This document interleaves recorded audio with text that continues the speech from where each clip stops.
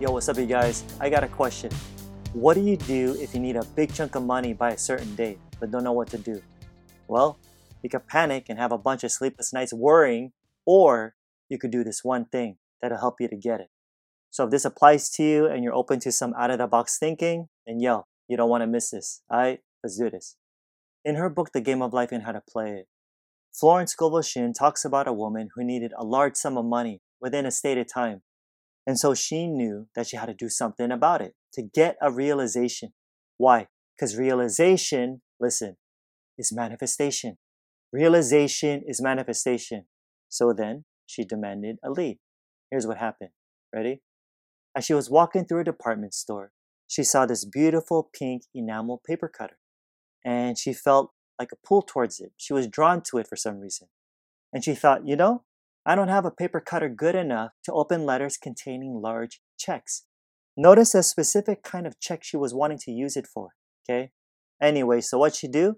She bought the paper cutter, even though the reasoning mind would have called it an extravagance, because she could have gotten a cheaper one, right? Or none at all to try to save money. But nah, dude, when she held it in her hand, she had a flash of a picture of herself opening an envelope containing a large check. Did you get that? Why is that important? What's a common theme in my videos? It's that imagination, what? Creates reality. See, she wasn't worried about the money, thinking, why the heck did I just buy this? And imagining the worst. Nah, there was an expectancy all of a sudden, where buying the paper cutter helped her to feel rich. You still with me? Check this out. A few weeks later, guess what? She received the money. Boom. Surprise, surprise. Dope stuff.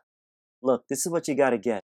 Unfortunately, I find a lot of people begging to a God outside of them, not having any faith whatsoever. And you know what? You and I know that doesn't stinking work, straight up. That's why Florence says that it's a student's job. It's your job to make yourself believe that with God, all things are possible. God, source, universe, whatever you want to call it. Because sometimes we have our doubts, right? I don't deny that. But thing is, we've all heard this before. Faith without works is what? Dead. Faith without works is dead. Active faith is always essential, you guys. Always. So just to clarify, what's the big deal about her buying a really nice paper cutter? Folks, the paper cutter was her bridge. It was her bridge of active faith. Remember, she imagined herself opening a letter containing a small check? Nope, a large check, which implies what? That the large sum of money was already hers. Is this making sense? She had a rich consciousness. Real talk now. So what about you? Maybe you need a good chunk of money by a certain time and have no freaking idea how you're going to get it. Okay, let me ask you, how are you going to demonstrate your active faith? What are you being drawn to do? For instance, maybe you feel the pull to go and buy something, or to go somewhere, or to meet someone. In other words, what are you led to do?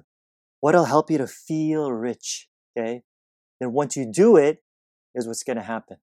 Your active faith, Florence says, will be the bridge over which you'll pass to your promised land, and you will get what you believe.